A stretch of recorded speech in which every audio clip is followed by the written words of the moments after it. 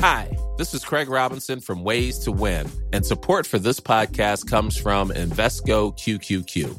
Invesco QQQ is proud to sponsor this episode, and even prouder to provide access to innovation for the last 25 years. Basketball has had innovations over the years, too. We're seeing the game played in new ways every day. Learn more at Invesco.com/QQQ. Let's rethink possibility. Invesco Distributors, Inc. Ever catch yourself eating the same flavorless dinner 3 days in a row? Dreaming of something better? Well, HelloFresh is your guilt-free dream come true, baby. It's me, Keke Palmer. Let's wake up those taste buds with hot, juicy pecan-crusted chicken or garlic butter shrimp scampi. Hello Fresh. Stop dreaming of all the delicious possibilities and dig in at HelloFresh.com. Let's get this dinner party started.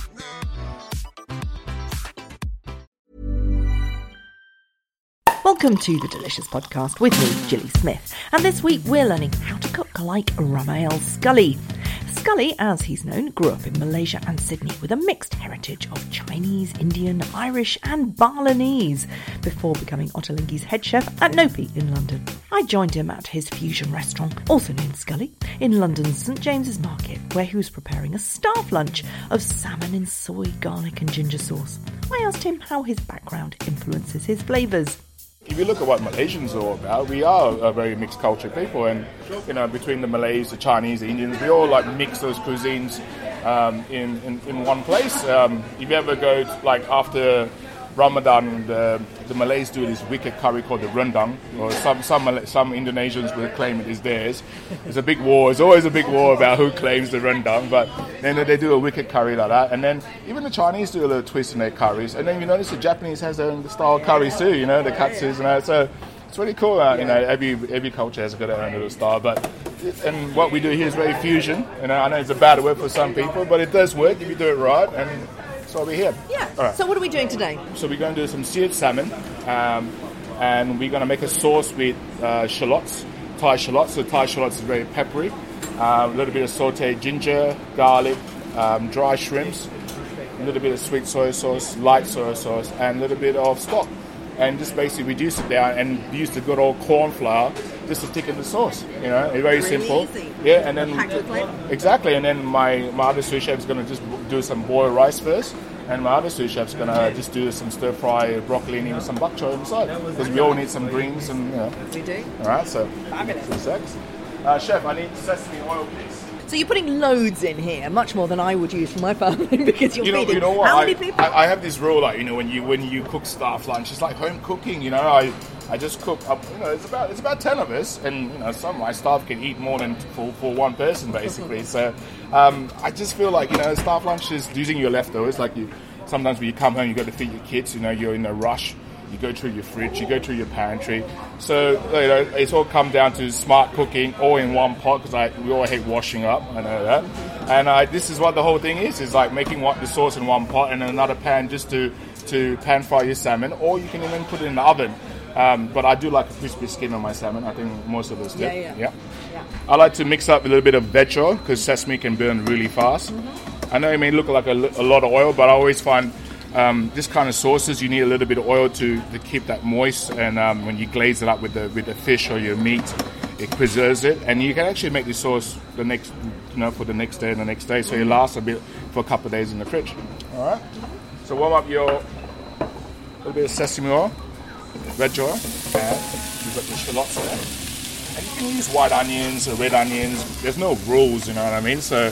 And I prefer the Thai shallot because we use abundance of Thai shallots in our kitchen. So it gives that nice peppery note. Mm-hmm. And I always have this trick. You put a pinch of salt just to soften up while you're cooking. So you don't have to burn your onions or your shallot. It's a pinch. That wasn't a pinch, it was a Scully pinch. We've just been talking, Scully, about food trends in 2019, and we both agree that veganism is kind of a good influence. You're doing quite a lot of vegan stuff. Well, I try to. What I do. I don't. When I do create a vegan dish, I don't try to go for the vegan side. What I'm doing, create a great vegetarian dish, and then start opening your mind. If you took one element out, or substitute for another element during service, you can make a great vegan dish. So one of the things we do, because it's winter time, I always felt you need a great slaw. And working for Ottolenghi many years, there's always been a slaw on the dessert bar. So I thought this year I'll make my own version, but using Engevita, natural yeast flakes.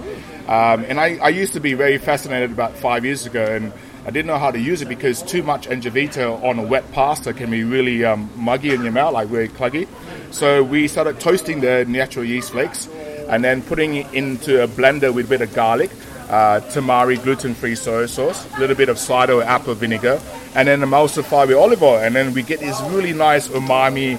It feels a bit like roast chicken dressing. You know what I mean? Really does. Yeah, and it's full vegan. And then if you want to take the next step further, sometimes we have a lot of parmesan rinds in your freezer now.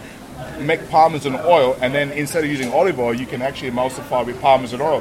It won't be a vegan, but taking the next level. But the point is that you're very creative in the moment, aren't you? You're using waste to influence you, but also vegan needs to create completely new dishes. Yeah, because you got to understand, like if you look back 5 years ago, when vegan food's always been around, but I always felt that it always wasn't seasoned right, or under seasoned. It had no finesse. It just always felt like a couple would come in, one is a meat and fish eater, another one is a vegetarian, and it didn't have enough choices for a restaurant.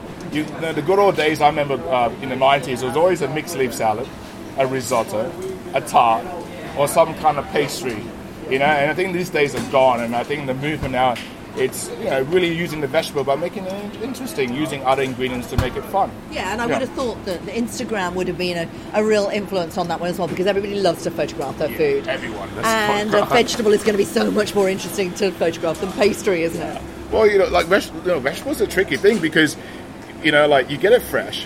You got to learn how to use it on that day. Vegetables don't last long, forever in the fridge. So you got to learn how to, pickle it, ferment it, brine it. And one tip I can give to you, if you're ever at home, if you go through your fridge right now and you see some wilted rocket leaves or baby jam or iceberg, get some water, a little couple of pinches of salt, and soak your lettuce leaves, your rocket leaves, or I'll give you an example. Kohlrabi came in today. The leaves were on top were so beautiful. I basically put it in salt brine, and it will last about a week, and the salt brine will keep it so crispy that keeps that chlorophyll in the leaves. So I'll use it as a special tomorrow on a fish dish with the kohlrabi leaves. But what I'm saying is, I think we're forgetting the little things. Being a non-vegetarian, that you forget that little things about how to preserve things with leaves and that kind of stuff. Yeah, so beautiful. How are the shallots doing? Right, so shallots are nice and soft and transparent. That pinch of salt helped it just to soften up faster. So then I'm going to put some. Look, we all love garlic. There's nothing wrong with garlic. Garlic is the best thing. It is. Yeah. Ginger is one of my favorite things too. And think about it, guys, it's not rocket science. It's home cooking, cooking for our staff. It needs to be delicious. Is this the kind of stuff that you cook at home? Yes, when I do have time. Are you ever at home? Not really in these days. I actually brought my pots from home to the restaurant because I don't hardly cook at home anymore. Really? It's a bit sad, isn't it? And you told me that actually when you do go home, you read recipes until 3 o'clock in the morning. Yeah, last night I was in a dessert heaven last night. The plan was to go home, get some beauty sleep so I can come and have this great conversation with you today. I'm basically really high in coffee to keep going today, but I just got into it. I just started got into licorice, and I'm not a big fan of licorice, but one of my pastry chefs who worked with me before mentioned that I used to do a really great licorice cake, and I got inspired by a chef that I used to work in Australia.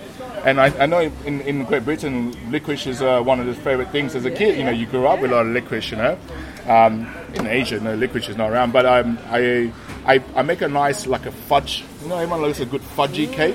So licorice, dilute it with a bit of water, and you make this ultimate cake with stem ginger. And I was thinking, because right now I'm using burrata on the menu, and when you open the burrata packet, you get that wave, and it's not fun throwing it out. Keep it. You can actually use that to preserve your vegetables too, like broccoli stems, what we do in the kitchen here. But what we do, I'm going to reduce it down with a bit of sugar and make whey caramel. So instead of using more cream or milk, I'm just using the water of the whey. After baking the licorice cake, we're going to baste the caramel on top and get a nice shine on it. And and serve it with some quince that I poached last year into syrup, in some cardamom syrup. I think it will really work nice. Cardamom, licorice, stem, ginger. And I think just get the earthiness and the chocolatey part. So we're going to roast some buckwheat, and we're going to make a malt barley ice cream. Oh my goodness. Yeah. So you'll get your ideas from all over the place. You get them from books, you get them from your childhood, you get them from the people around you. Yeah, talking to you right now, you may give me an idea by the time I finish this conversation. I think that's the whole thing about food. Just like when we sit, when you ever cook a great dinner party, you just like get that certain 10, 20 minutes quietness. You did a great job, but I think the people around you, if we're surrounded with great food, and you're always going to get inspiration everywhere you go, I guess. Yeah. So we're on stage now. Have a smell. So it's basically dried prawns you can buy, and then when you get dry prawns, store it in the freezer, and it will last for a good year or two. It won't matter, okay? So dry prawns, I just blitzed it in the spice grinder. So you can get these from Chinese supermarkets. Yeah, exactly. You know what I mean? We basically sauteed the shallot, ginger, and garlic with a bit of sesame oil and veg oil. And always remember, guys, everyone panics when the pan starts sticking. Like really, it's burning. Look, man, the golden trick my mum used to say: add a bit of water. Everyone's scared to add water. You add the water into the pan, it deglazes the bottom of the pan, and it doesn't burn anymore. And then you don't have to add, some people add oil. Well, you want to add more oil. Add some water. Just deglaze the pan, all right? And that's the trick that my mum always taught me. And then the next stage is light soy sauce. I prefer light than using the normal soy sauce or the dark soya, which you can use too. And then we're going to bring out the boil. We're going to finish off with the sweet soya. That will thicken up the sauce, and a little bit of the corn flour paste. And that's it, And you're cooking it all very slowly. There's no boiling here. Well, normally I'll go crazy. I can cook it in less than 10 minutes. Really? We're having a nice chit chat, and so I didn't want to burn the sauce. But in terms of flavour, it's not going to change it whether you do it slowly or no. But the one thing with soy sauce, I have this thing too. If you boil it too fast and reduce it too fast, what happens? You're going to reduce that salt content. It's going to get sickening in salt. So very nice and simmer. I think when you add soy sauce, just simmering time. Yeah. Okay, that's what. And then if you're using dark soya too, dilute it with the water. Don't be shy, I'll probably use water today instead of using stock, and it will still give a lot of flavour. Okay. And if you were to use a stock, what kind of stock would you use? I'll probably use a chicken stock. I think chicken, a bit like a surf and turf thing. Chicken and fish works really nice. Or you just use veggie. In this kitchen, we have dashi stock, so you can use dashi, but then dashi is high in umami and salt content, so maybe too salty for this dish. You went to Sydney when you were a teenager? I was just 13, 14. It's harder for my sister because she was 16, 17, so, teenager and then rebellious, and like, Mum, how dare you take away from all my friends? And I'm like, all right, we're going for a trip. So you went to Australia probably at the best time in its food history, or it was a melting pot of all these. I still think I'm the generation that I started being a chef in the right time. So by the time I got qualified, by the time I I'm at Yotam at age 24, even the food was still a bit slow. It still wasn't like all these new things were happening in MasterChef. And then around when I left for Moscow, all that stuff started happening. It started changing the younger generation about cooking now. I think I'm in the right time, the people that I got taught. And when I was cooking in Australia, it wasn't Australian chefs teaching younger Australians. It was British, French, and a lot of Europeans who were coming to Australia, migrating there they can have a better life for their family. It wasn't for those guys. I don't think so. The modern Australian chefs who are there now, it wasn't for those Europeans coming over to teach us. Yeah. It wouldn't have anything. Well, you got the sort of the French and the British discipline on this fantastic melting pot of all these different influences. Exactly, and I got taught by chercheurs from Quebec, Canada, Xavier Mouche, ex-Alain Ducasse, and he was so strict, really French. But it wasn't for his training or that basics that I learned, I wouldn't be the man who I am now in cooking, because he just, gave me that fundamentals. Do you think that, I asked Yotam this question, that what happened in Sydney or Melbourne, this confluence of fantastic ethnic diversity, bringing their food from home. Food was all about identity. Yeah. We've got a really interesting capital city now here in London, haven't we? Yeah. Yotam said there isn't a food culture in London. There's just a melting pot of different people's food identities. Do you think that there will be a capital cuisine here? Do you think there will be a kind of food that you could describe as London food? Oh, that's a tricky one. I think no. I think, like you noticed in the last 5 to 7 years in London, it's changed a lot. Food scene is much, much better. People in the States are talking, or people in the world are saying London is the city to go to try new things and to explore new flavors. The chefs I know, like I work with Josh Katz with Bourbon Q. He's trying to take Middle Eastern cooking and a little bit tweaking in barbecue. Who else I can say? And very un-restauranty. Exactly. Neil Campbell, Ottolenghi's head chef from Roby Restaurant, he's taking vegetarian food with Ottolenghi and doing a spin on it. Guys like me doing a bit of fusion. If we don't keep it up and teach the generation, then there's a problem in 10 years' time, 5-10 years' time. But I noticed it, in my opinion, in the last 5 years, a lot of chefs are going to Scandinavia cooking. Learning how to use a lot more vegetables in their cooking, it's a bit more simple, cutthroat in that way. So it's one thing I noticed it going on with the new movement of modern British cuisine. Yeah. It's coming a bit like the modern Scandinavian cooking. We're using more local produces. We're actually learning how to work with more local farmers. So that's a good thing, really good thing. Yeah, and you've just come back from Sweden. Yeah, I did. I was in Faviken, Magnus Nilsson's restaurant, one of a kind. And I never tasted scallop or king crab in my life since I went there. But it's just very simple. Get great produce, 1 or 2 elements. But the element could be a burnt cream. Whoever thought that you can burn cream and taste damn good? So you think about cream's got a lot of fat. So a hot pan, pour a little bit of cream, burn it till you get a layer of skin, and then let it cool down, and then use the spoon to cornell it. If you taste that burnt cream, you think about what burnt fat's all about. You get that bitterness, sweetness, and that. So imagine that with a nice, rich, poached king crab. So I've just noticed it's a little bit salty. Maybe it was my heavy-handed today with the salt when I put in the first stage. Maybe I have love. There's another saying too, like, chef's got too much love today, so seasoning is a bit too much. So I'm just putting a little bit of palm sugar because I got some, but you can use white sugar or jaggery. It's another nice sugar. And it will just basically give a nice caramelization and balance the saltness that I'm doing right now. And the only thing I'm going to add is a bit of water and bring it to the boil, and then I'll start cooking the fish, and that's about it. And then we'll start eating in the next half an hour. All right? Just simple. Just a really beautiful, simple mix of soy and salt. It's just under 10 ingredients. Your town would be proud of me. Have you got his new book? Yeah, absolutely. Simple. Yeah. I asked him, you must be the hardest thing you ever did in his career to cut down. And if you ever asked me to make a book called Simple, I'd be like, no, not going to happen in my career. So the salmon is going to go and just sit in there and gently... Yeah, so to be honest, today I'm feeling a bit, I don't have time to pan fry. I'm just going to put it in a tray. I'm going to put it in the hot oven. And I'm just going to sprinkle the sauce on top. Okay. And it's the type of sauce you can keep it the next day. You can make a good stir fry with it. You have some prawns, even some vegetables like broccolini, asparagus, whatever you got. Some You greens. can freeze this, presumably. Yes, you can. You can if you wanted to. Yeah. And some of these flavours do very well when they're frozen, don't yeah, they? like a good curry in it. Always is better stuff. Yeah, definitely. So I've just put it in the tray, baked the baking paper, skin up, and I didn't even season the fish because there's enough salt in the sauce, so you don't really have to. And I cooked it on 180, and it took about 10 to 15. It depends how you like your salmon. I like it a bit medium rare, but always remember, when you take something out of the oven, it's still cooking. And when you put it on a plate, it's still cooking. So I did it for 12 minutes, and that's all it is. And you're just going to put that on a bed of just plain rice? Yeah, so what we have here, come over here. Yeah.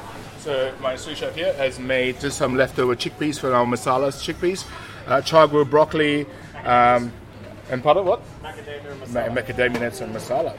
All right, and then we got some rice on the side, and that's it, home cooking. And you're going to take some sauce on it. Maybe you can make another dish and teach me something different. All right, so looking forward to that one. Thanks for listening to The Delicious Podcast. Next week, I'll be back with Caroline Eden, author of one of the top food books of last year, The Black Sea. I'll see you then.